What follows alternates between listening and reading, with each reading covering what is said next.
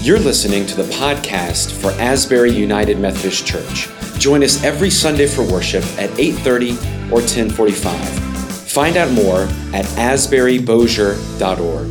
Good morning. It's good to be here with you today as we continue to make our way through the Easter season, this season of 50 days that lead us towards Pentecost, the coming of the Holy Spirit.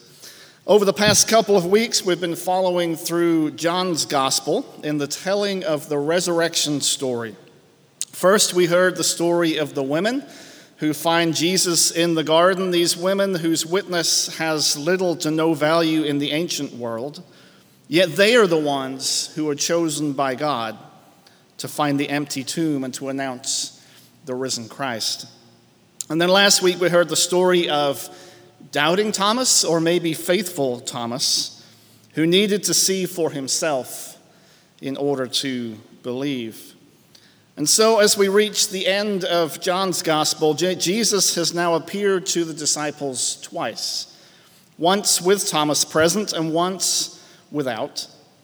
And now the disciples find themselves in familiar territory. They're fishing. They recognize Jesus on the beach, and Peter jumps into the water and swims to shore as Jesus prepares a meal around a fire. Now the third time that Jesus has appeared. So let us hear the word of the Lord this morning from John's Gospel, chapter 21, verses 15 through 19. When they had finished breakfast, Jesus said to Simon Peter, "Simon, son of John, do you love me more than these?" He said to him, "Yes, Lord, you know that I love you." Jesus said to him, "Feed my lambs." A second time he said to him, "Simon, son of John, do you love me?" He said to him, "Yes, Lord, you know that I love you." And Jesus said to him, "Tend my sheep." He said to him the third time, "Simon, son of John, do you love me?" And Peter felt hurt because he said to him the third time, "Do you love me?" And he said to him, "Lord, you know everything. You know that I love you." And Jesus said to him, "Feed my sheep. Very truly, I tell you, when you were younger, you used to fasten your own belt and go wherever you wished. But when you grow old, you will stretch out your hands, and someone else will fasten a belt around you and take you where you do not wish to go." He said this to indicate the kind of death by which we would glorify God. After this, he said to him, "Follow me." This is the word of God for the people of God. Thanks be to God. In the metropolis of Great Ayton, the village of about 5,000 people in northeast England where I grew up, there is one elementary or primary school, as we call it, in that village. And even to this day, there is no bus service taking kids to or from school. Now, my house was about a mile. I Googled it to make sure I wasn't exaggerating. My house was about a mile away, and I still vaguely remember those days of walking to and from school, unless the weather was really bad. Even at that age, because nobody thought anything about doing such a thing because everybody did it. I remember one particular day it was raining, and I was wearing a huge coat that was way too big for me. It was probably handed down from my older brother. It was so big that when I turned my head to either side, the hood was covering most of my face, and I really couldn't see much of anything, but at least it kept me dry. Now, in front of the school, there was a busy street because that's where the teachers and the staff would park. And there was a crossing guard, or a lollipop lady, as we call them, to make sure that we got across the street safely and into the school. But on this particular day, I was clearly distracted by something, and I really couldn't see much on either side as I crossed the street. And so as I stepped out into the street, I knocked Mrs. Smith clear off of her bicycle. I remember watching almost in slow motion as she fell sideways onto the wet ground.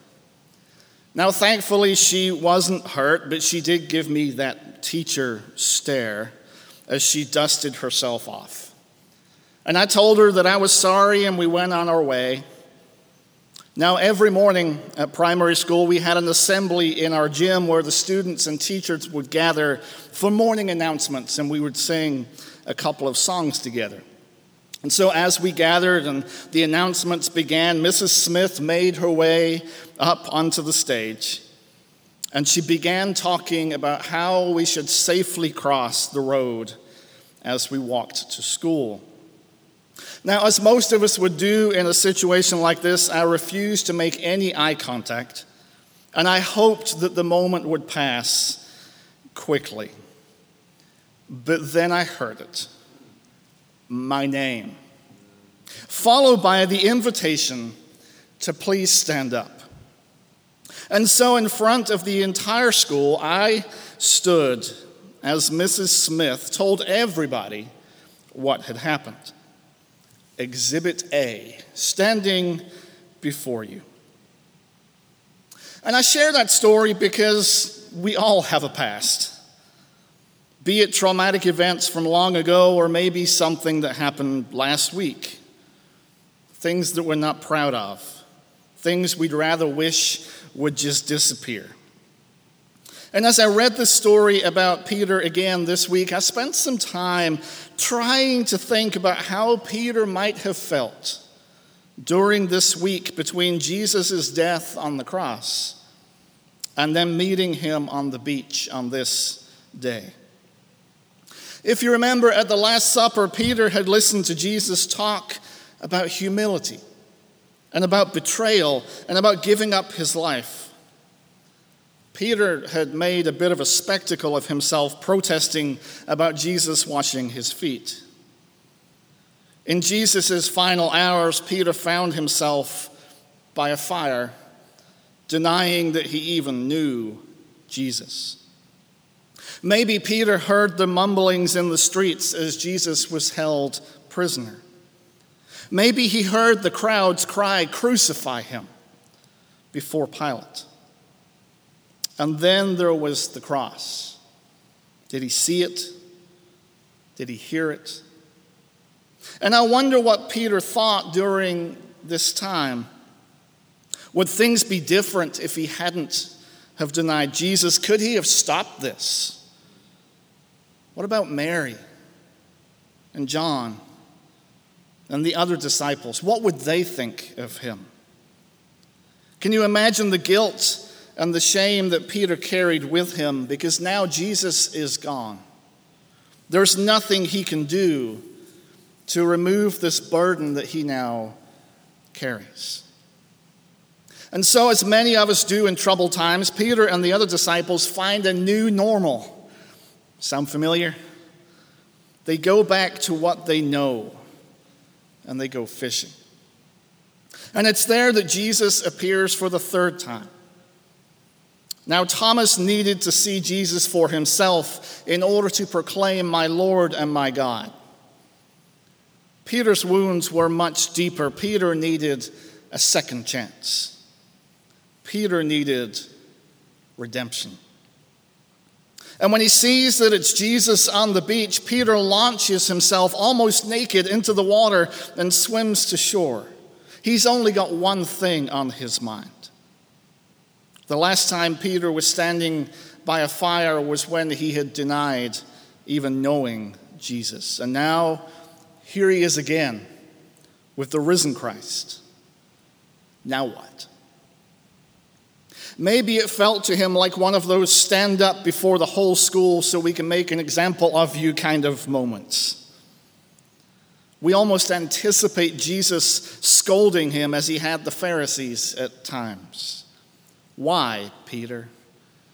Where were you when I needed you the most? But no. Jesus looks at him and says, "Simon, son of John, do you love me?" Now, to really get at that question, we have to dig a little deeper to understand why Jesus is asking this question 3 times. Now, in the Greek, there are about 6 different variations of the word that we translate as love. There's agape love, and there's phileo, if I can say it right, love being 2 of those variations. Agape love is the kind of love that God has.